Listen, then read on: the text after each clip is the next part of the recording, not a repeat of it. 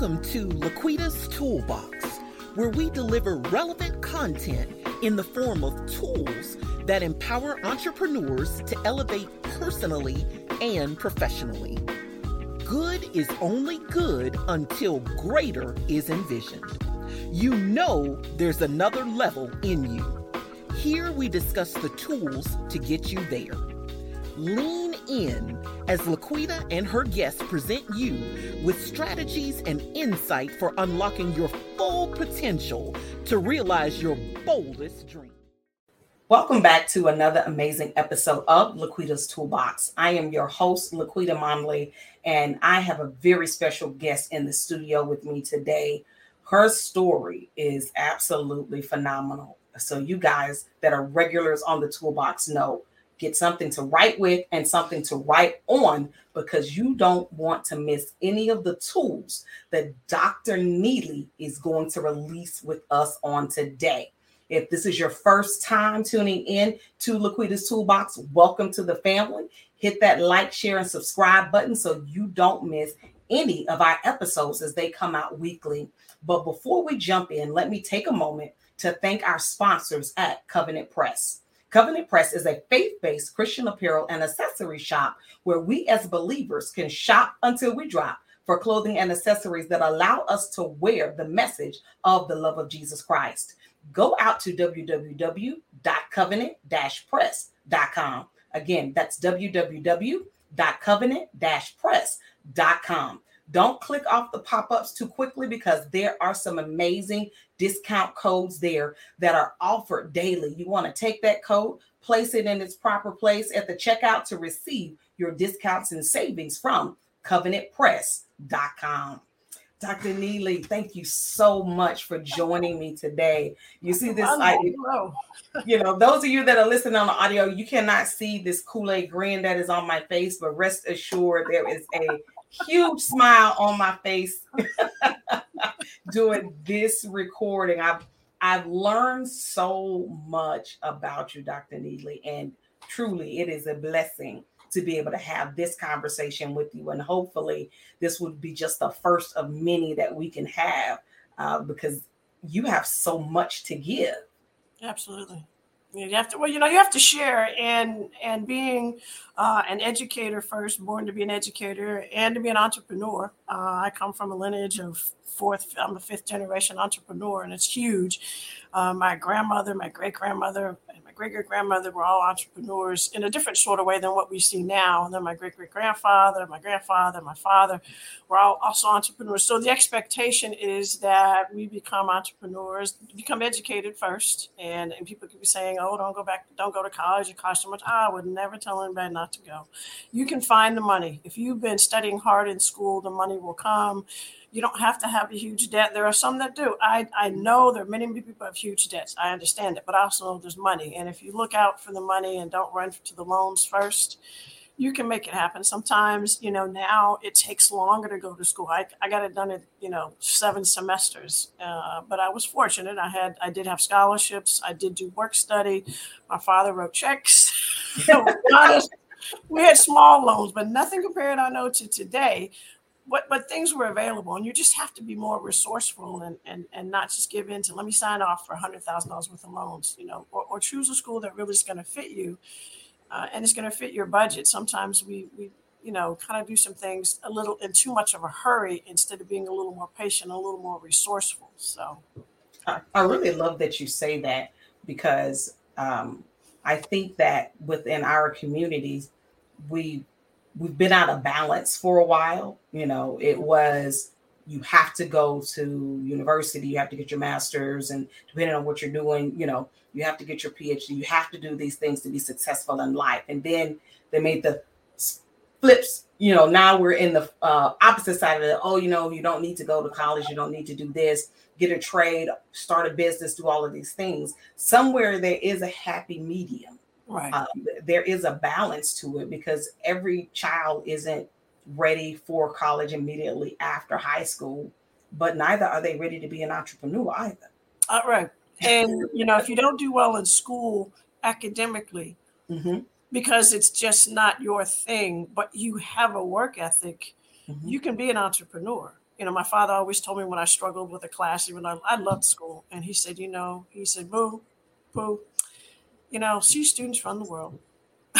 And when he said that, I felt such a release because I love school. Degrees, don't they? I just, it wasn't that I didn't love school. It was just some subjects just were not my thing. And so I had to accept that. I was brilliant in math and science. That was natural, which everybody else struggled. But, only 2 or 3% of the world are chemistry people. Really less than that, actually. Women who teach chemistry are 0.5% of the world.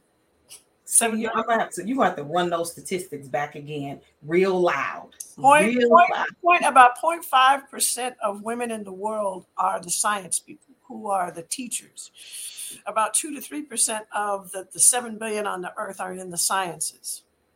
So we have some living, breathing, hidden figures, right, living and walking amongst us. That's a very small percentage of women.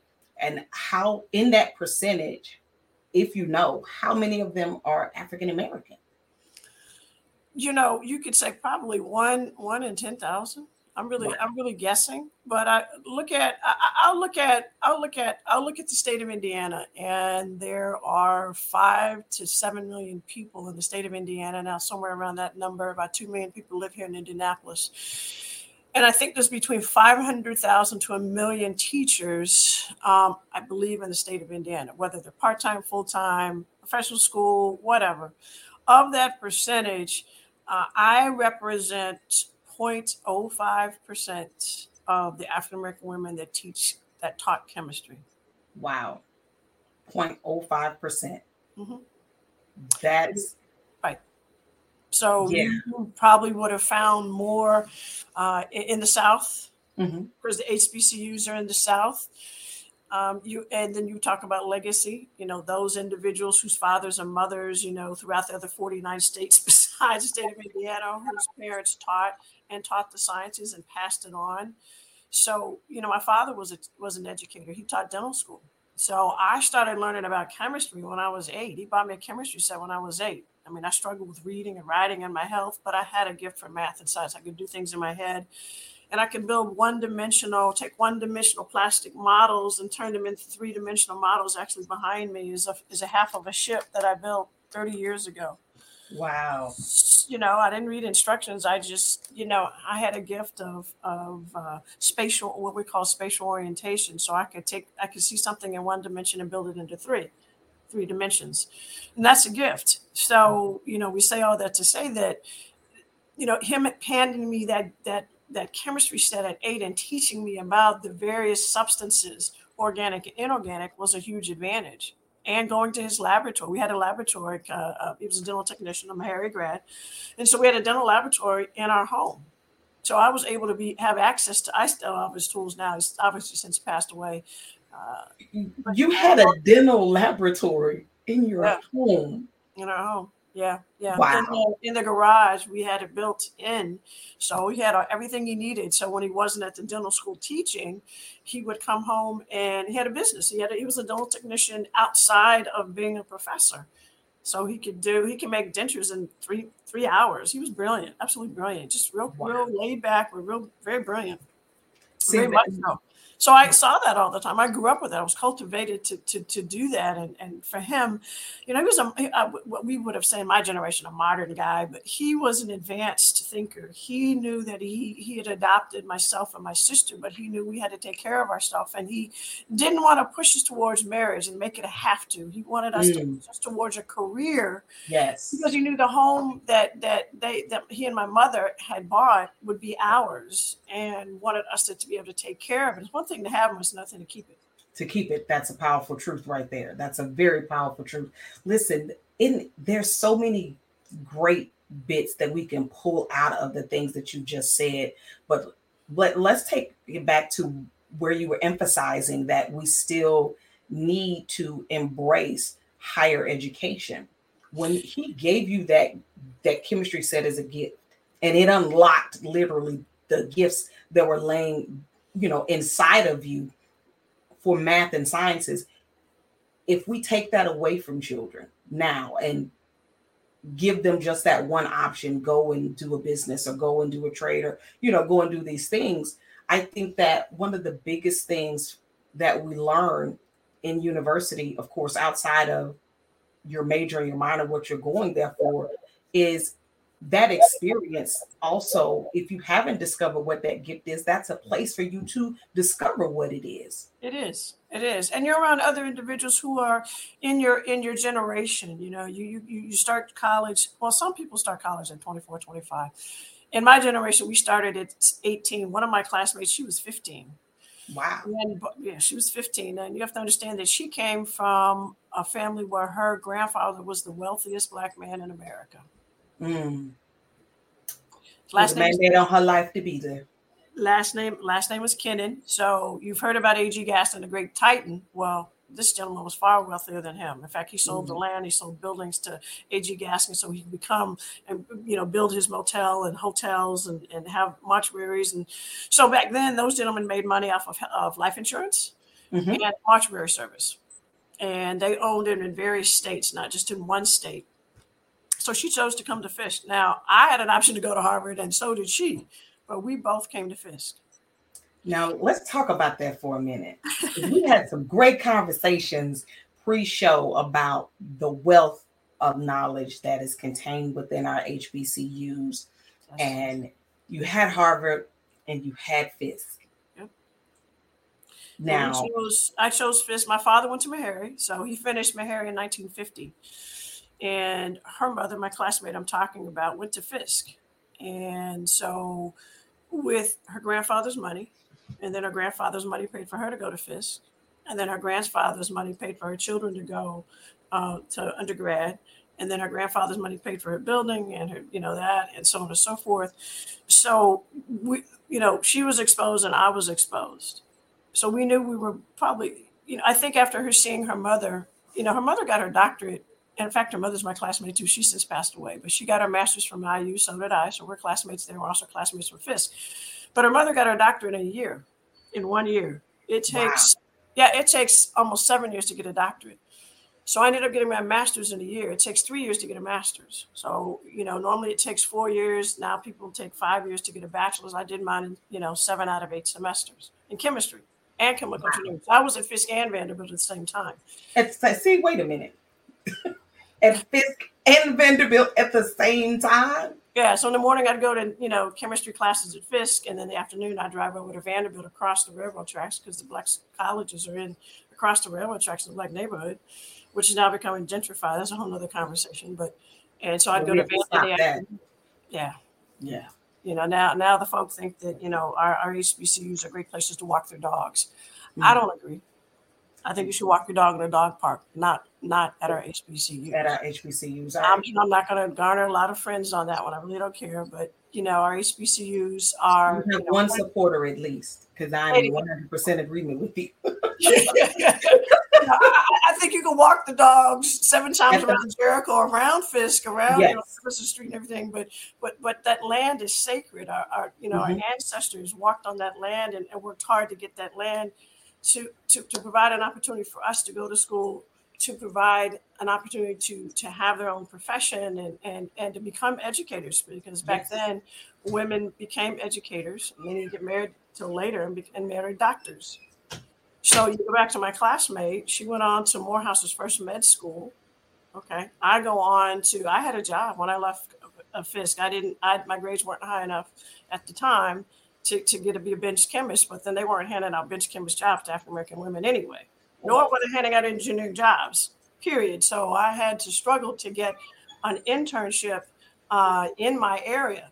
And the way I did that while I was there at Fisk is I called this guy from what you call PICO now, Philadelphia Electric. I called him Everyday Collect back then for 30 days, ran up his phone bill.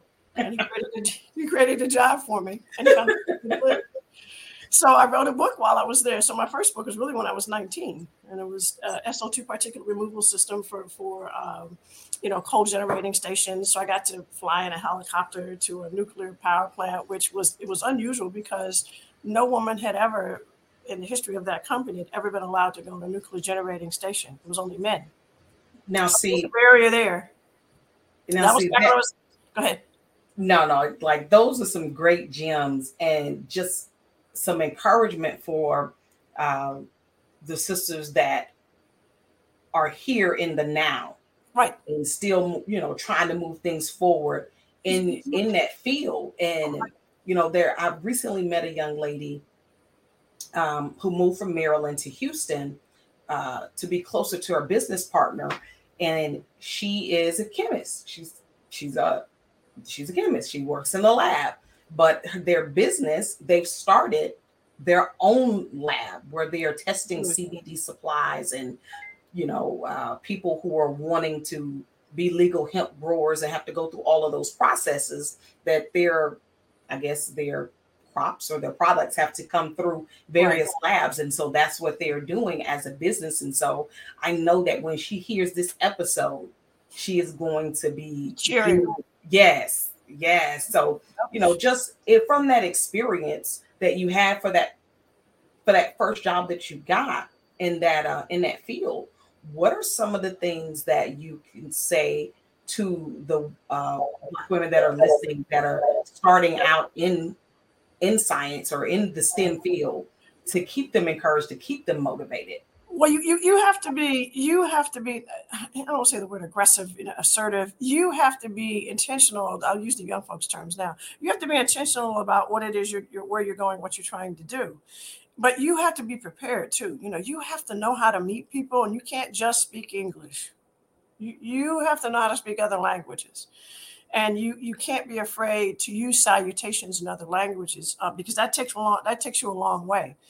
I would also say that for the sisters, that when we were on internships, when I was in Philadelphia, there were other sisters there who were on internships as well at PICO from other schools, not necessarily HBCUs, but other schools.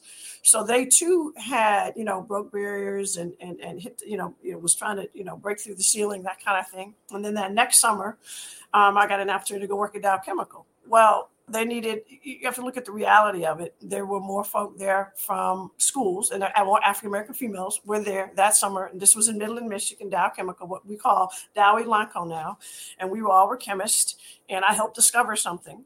But you also understand, as a scientist, you keep a notebook, and you typically write in it in pencil, and they may not let you write in it in pen because they analyze that to decide who really discovered what first. And then that secret that you uncovered is now the property of the company. So the only way you can make money off of your discovery at a corporation where you're the laboratory expert is to buy stock. So I learned about the stock market when I was a kid. When I was 12 or 13, I was monitoring stocks. So it's new now. It's not new. I've been doing it forever, and I've owned stock for a long time. But it's new to our people. So to be a scientist, you're trying to do a initial public offering, if so, for your individuals who own their own company. But to the sisters in the audience, you have to be sure that you trademark what it is you created, that it's your own. If you go to work for a large corporation and you discover something for them, it's really not yours anymore, it's theirs. And the only way to get money again is to invest in the stock market. If you have a process and you know that it's going to be big, it's going to do what it needs to do, I suggest you leave that company, save a lot of money, leave that company, and open up your own laboratory. That's the only way you will reap the benefits all around the picture. You control the IPO, the initial public offering. You control all of that. But until you do that, it's owned by the company. So they're banking off of your brilliance. And so the young folk now, because they are so much more when I was going to school, we didn't have computers. We hardly had calculators. So we did mental math, like tons of math that the young folk use on calculators. I did it in my head. Wow. And as an engineer, an African-American woman engineer, slide rulers and abacus and all that stuff put in our head. So we had to learn how to do all that. So when I would teach chemistry at the high school level, all the kids are sitting in the classroom with these $1,800 calculators. And I'm asking them to do, for example, Avogadro's number 6.02, 2 times 10 to the 23rd atoms, ions, and molecules. And I'm asking them, tell me how many molecules, blah, blah, blah, blah molecule has, or ions or whatever the label was. And they're busy punching the number. And I'm telling you, they said, blah, blah, blah, blah. And they looked at me because they weren't required to use their brain.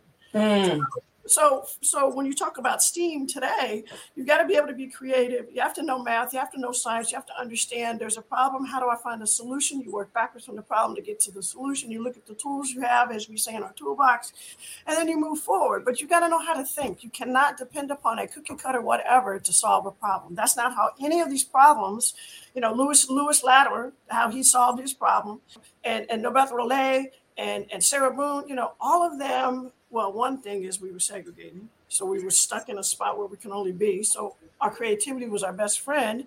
Yes. Whatever was around, we created stuff. Well, now we have I almost want to ask you a question that might cause me to lose a few listeners, but I'm going to ask you. I'm going to go ahead and ask you. Yeah, sure. I'm pretty open about answering questions. You see my past interviews. She said that. Well, this is just for my personal knowledge because I have an opinion on it. I just want to see if you share that same opinion. Sure. Because you mentioned the fact that it was during the times of segregation. Right.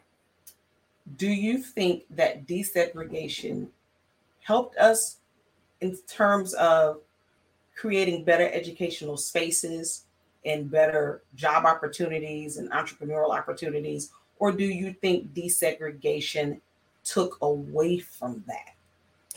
My father used to say, there's two things my father always said, and he said it over and over and over, even into his Alzheimer's life. But he said, and he kind of became brokenhearted at some point because he believed in us and our people. And I believe in us and our people. I love our people. Some of us don't love our people. Because we're so hung up on texture of hair and skin color instead of the heart that we possess and the creativeness and the brilliance that our people brings. We've had it before Christ. Mm-hmm. We were brought here unwillingly. Mm-hmm. We were kings and queens in another land. Mm-hmm. And so we created all amazing things there. Then we brought here. And as time, folk got to be free eventually.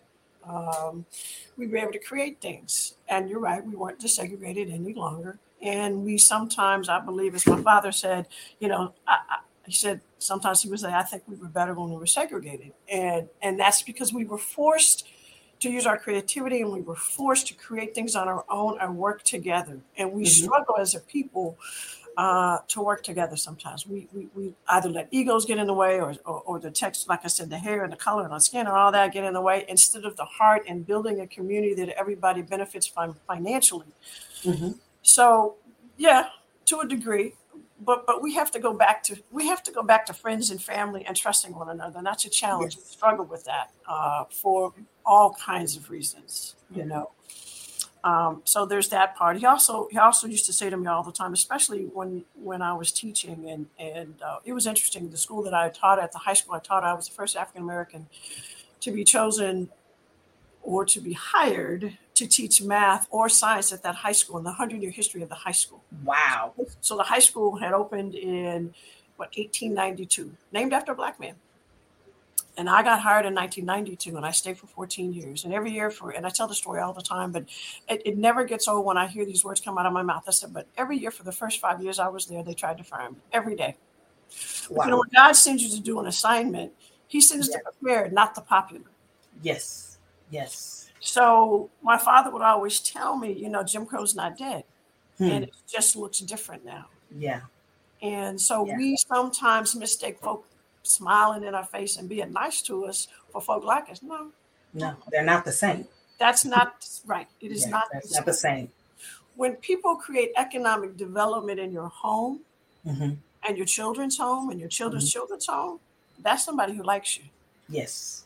Yes. So when you have a great idea, don't sell it off. Work with folks you trust and build it into something major and provide jobs in that community. I was talking to Tamika Catchings the other day, and we were long time. I used to work on her when I first met her. When I first met her, she was still at under University of Tennessee. She was still a student, getting ready to graduate. She blew out her knee. She finished college in 7 semesters. She started working on her master's. So she made history in the Division I program, especially in the basketball program. And Pat Summitt, recruited her. Mm-hmm. Anyway, so she came, she gave me an autograph as I was teaching, and she was making an appearance. And then so now, we're almost 20 some years later. And so now I'm sitting in her tea shop that she bought from an African-American brother who moved south to Savannah, Georgia. He was going to sell it. I don't know who he's going to sell it to, but she bought it. She loves tea. Now she owns the building. So now she's created jobs in the community.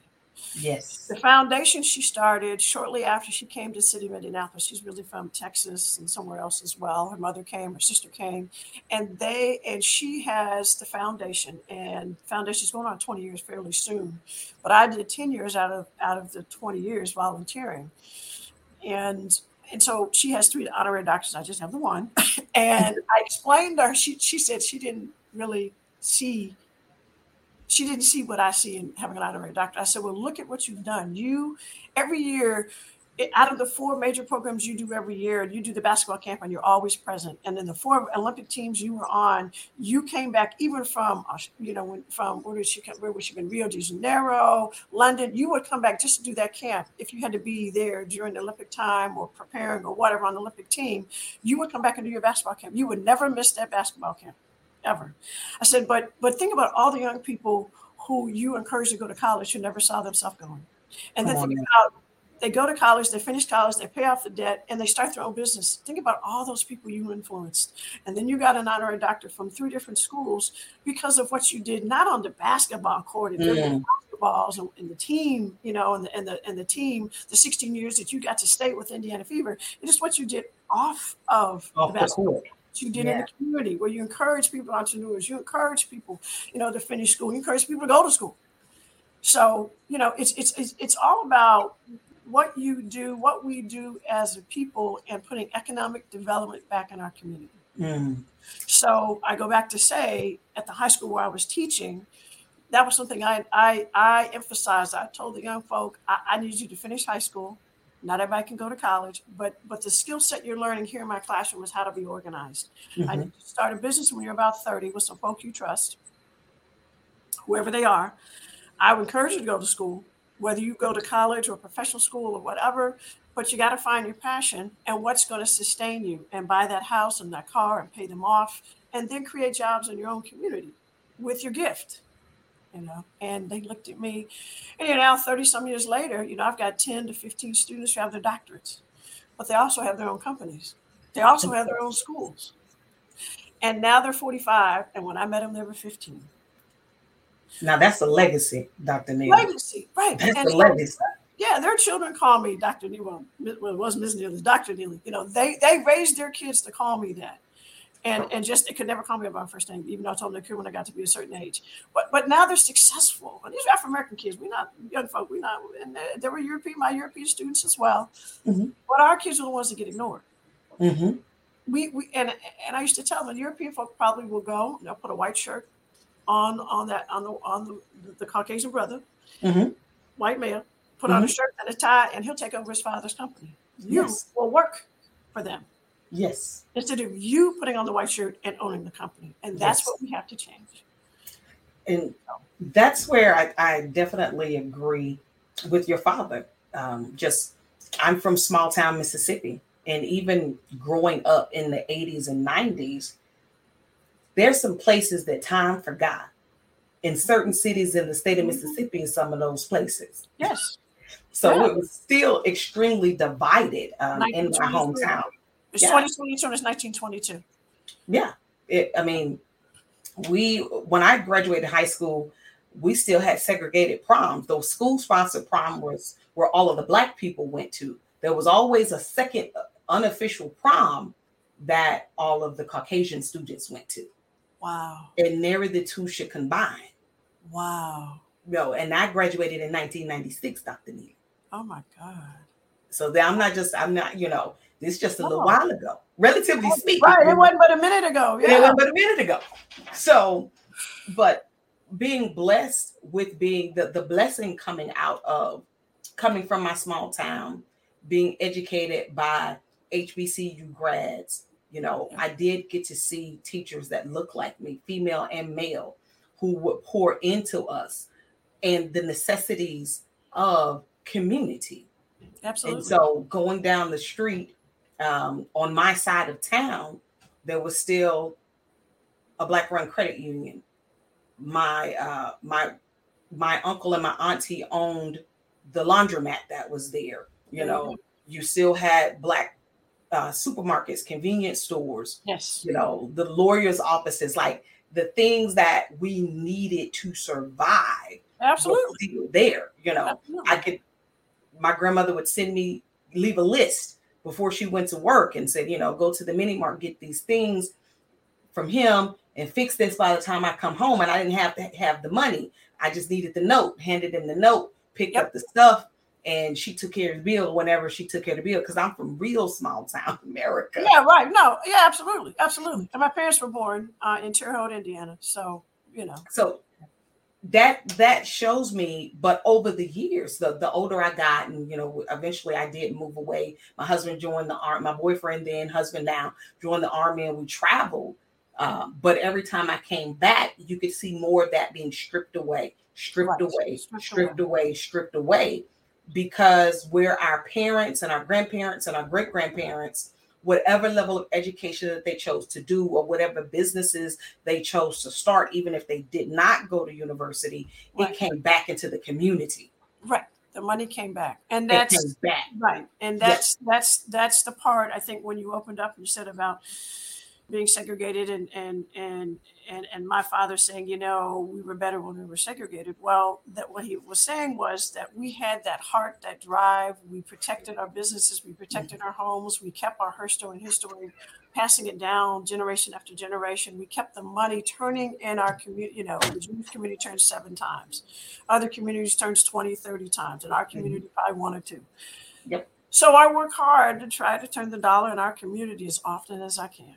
Yeah. I mean that the other community doesn't get my money, because they do. I'm just saying we need to, in order I'm an African-American business. I'm a plant artist. I'm an African-American plant artist. And people say, well, what is that? And then I explain, but I have a huge advantage because I have a background in it. I taught botany and I ran a greenhouse at a high school. So now when it's time to go to a client's, you know, home, whether black or white, pink, green, per straight, whatever, I have the background, more so probably than my counterparts. And that's typically feeds into that. Well, you know, got to be 3 times better. Well, most time we are. Yeah, we're excessively educated and trained because we know what it means, we know we have to be, whether we want to be. You know, because mediocrity sometimes you see is winning. I'm like, I don't understand why. Mm-hmm. So I'm home reading the book while you out running the streets. Well, who are you going to talk to? Who's more interesting? Well, obviously I'm here today. You're talking to me. I must be interesting. Yes, extremely, extremely interesting. I mean, as African-American women, we are right now, and I want to say for the last, 3 to 4 years, we are the most educated population in the United States. Yes, absolutely. Yes. And people must embrace that. And, you know, you hear people going, you will come to my first name. No, you don't get to do that. It's Dr. Neely. Yeah. Put some respect on that. That's the only option you get. That's the only option you get now. You don't get to call me by my first name anymore. You know, and my students growing up, they would never do that anyway. But you know, you have to teach folk, and you hear it all the time, to teach folk how to treat you. Well, here's what we're going to do. Now, if you can't get that right, then we won't be doing business. That part. And I've told my friends, I've given money back to some of my clients who've acted a fool. Excuse the expression. Yeah. I mean, all money isn't good money. I don't want your money at the sake of it costing me any of my integrity. Exactly. And that's another component to being an entrepreneur. We have to understand that God sends you a gift and you have some talents and you have to make it work, but you can't compromise the gift He gave you. Yes. Again, He sends the prepared, not the popular. Yes. Come on. I love that. He says they're prepared and not the popular. Exactly. Yes. And so, you have to get, everybody can't come to your home. Mm-hmm. And everybody think they can. No, everybody can't come to. One person asked me, well, how come I hadn't had a party in my home lately? Well, I had. My circle's got smaller. It's just, you just must not be included in it. You were in that circle. You didn't get the invite. You have to know. You have to know how to respond, not react. You have to know how to respond at the proper time. So, yeah. See, I like that. See, you've been dropping nuggets this entire show. Absolutely. Listeners, I hope you guys have been taking those Don't worry, it's a podcast. Rewind that thing. Rewind, listen again. Yes, it's like a good church sermon. It's like a good word. I always get the DVD at church or the CD or, these days the download or the YouTube video, because you're excited in the moment and you might get 1 or 2 notes. But then when I get home, I listen to it, pause it, write that down, push play, pause it, write that down. That's this episode. Absolutely. And since you heard me live in June, that was a whole nother story all by itself. Oh, man. Listen, y'all. I was trying to prepare for this interview, right? And I was like, okay, I met Dr. Neely in June of this year, and she was this amazing ball of energy, just absolutely shifted the atmosphere everywhere she went. And I'm thinking to myself, some way, Jesus, I want to have her on my podcast. I don't know how that's going to happen, but some way it's going to happen. And because God is faithful, He orchestrated it. So this week, as I was preparing for her interview, I forgot to request her bio. So I was like, you know what? That's okay, because everybody's Googleable, or most people are Googleable. Let me go out to LinkedIn and Facebook and whatnot. And so I can do the social media dig and dive. And I went to listening to some of the interviews she's done. And I'm on the edge of my seat like, Father, when did she sleep? I know. I'm making appointments with me to sleep. I think I'll sleep, I'm like, wow. I mean, you've done all of these things in academia. And then when you were literally my age, right? Like when you got in your 30s and your 40s. Oh, I'm a professional athlete. What? I was amazed, people. That's all I'm going to say. Dr. Neely is Googleable. We won't get to everything in this episode, and praise God, maybe she'll come back in 2023 or 2024 and we can get to her the accolades that she's gotten in Olympic sports, people. Olympic sports. I'm not just saying she was playing for the local semi-pro league. That's not what I'm saying at all, y'all. Let's be clear. That is not what I'm saying. I'm saying she's been on some U.S. Olympic teams and been an official for them, and it's so much. So y'all make sure you tap in to everything that Dr. Neely is doing. Absolutely everything, because what she is doing, the energy she's releasing, and the way that she's able to do it, the scripture says that we are supposed to mark the perfect man. And that doesn't mean that we're perfect, and that surely doesn't mean that there is a perfect person. But there's some people that you meet in your life that God brings across your path that are accomplishing and doing great things. And instead of looking at them with envy and awe, you want to get to know them. The old folks at my church says, sit at their feet for a little while, women of God. You want to sit at her feet for a little while and just observe this greatness in action.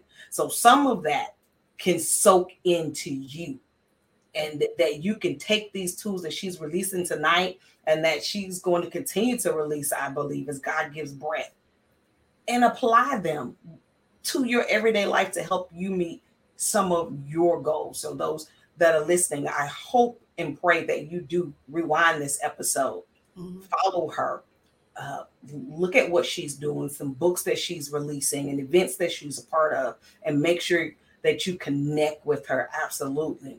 Because I mean, we are the movie Hidden Figures. I'm having a conversation tonight. Yeah, you really with are. A hidden figure. Yes. Really yeah. My challenge to your audience and our audience is that I expect you, as my father expected me, and as I expected my students, I expect you to do more than I've done, and I expect you to make more money than I have. That's a great expectation. That's the leadership in action. One of the definitions that I love of leadership is one, and I'll paraphrase it, given by Dr. Miles Monroe.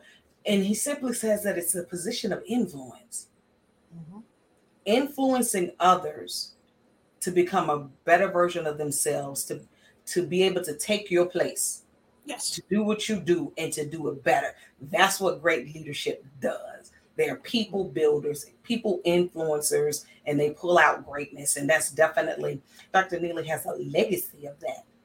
during her time in academia. And she's continuing that legacy now with encouraging and supporting as a speaker and a coach and business owner. Like, wow. So I'm scared to ask, but I'm going to ask, what's next for you? It took me 40 years to earn the honorary doctorate. And I literally did put a 40-year plan together when I was 22 when I left Fisk University. And I said in 40 years, there's just things I wanted to happen. Pretty much all of them have happened. My last item was this, getting the honorary doctorate. I started out, and I talked about it in my closing remarks, I started out working on my doctorate, ran out of money. And so this came as a result of all of the service to womankind and mankind. And so the next 40 years I can do just be an author. I want to write. We have a children's book. Dr. Sabrina T. Allison is the author of the book. And the book, I'm the subject of the book. And we're called Three Doctors. And so she made the three of us, Dr. Tyreka Hendricks. She's traveling now in Cairo and Luxor.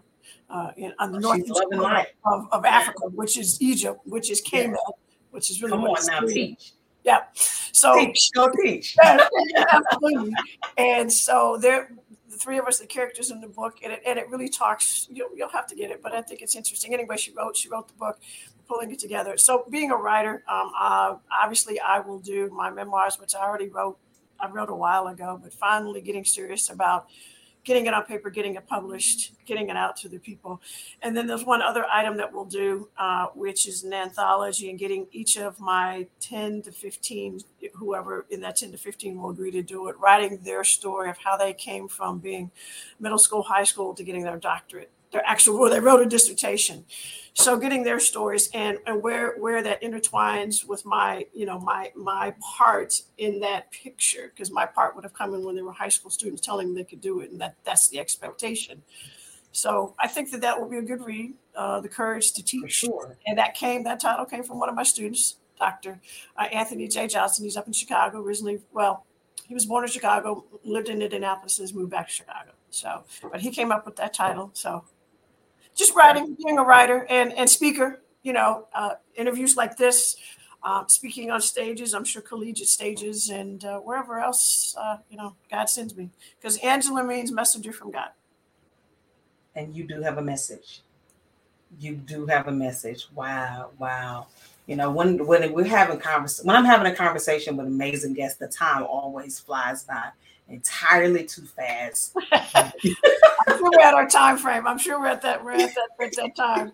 We are, unfortunately we are, but no, I am encouraged that we will get to do this again in 2023 at some point. Absolutely. I would really encourage us to either do it during our History Month, 28 days, still a little too short, or during Women's History Month, 31 days of March. So that would be a great time, and pick it back up. And I 100% agree with that. We will make that happen. We definitely. Maybe I'll be able to talk about the astronauts then, and Dr. Macy Jemison and that whole experience. See, that's what I'm talking about. So that famous picture that you all see with all those African American women astronauts, I was there next to the photographer, watching them take the photo. So yes, you're definitely going to have to come back and talk about that experience. I mean, again, a hidden figure right here, ladies and gentlemen. Yep. You want to make sure you connect with Dr. Neely. Before we wrap up, Dr. Neely, is there one last thing that you would like to leave with the audience and leave them your contact details? I'm Googleable. I would tell you number one, Google me. I respond to Instagram, Facebook, LinkedIn, Twitter. I do have all the other accounts, TikTok and all that, but I don't spend a lot of time on TikTok, but I think I'm going to have to spend more time on TikTok. Those are ways to reach out to me. If you're serious about business, I would tell you to reach out to me on LinkedIn. All the other social medias are cute, but LinkedIn is the business side, and that's the one if you're serious about hiring me to speak or whatever, I would strongly, and I would probably not refer to me by my first name. That would not be good. I would suggest you start out with that. If you want me to respond, that would be my strong recommendation. So I would encourage that means. Absolutely. Awesome. Awesome. Well, thank you again, Dr. Neely, for being with us. Listen, Laquita's Toolbox community, those of you that have joined us for the first time, thank you so much. Hit that like, share, and subscribe button. For our returning listeners, I appreciate your love and support weekly of my podcast. Listen, I want to hear from you. Get in the comment section of your favorite podcast listening platform. Leave me a 5-star rating and a review. I want to know the things that you like, because my goal is to leave you with tips and tools that you can use for your personal growth and development, as well as your entrepreneurial growth and development. And if you're saying, Laquita, I've tuned in a few times, I don't really like it, you're not hitting the goal, I especially want to hear from you. Let me know what it is that you think that I can do and improve, and what type of topics that I can bring to the toolbox that will fit your needs to help you grow personally and professionally. Until next time, you guys be blessed and have a great evening.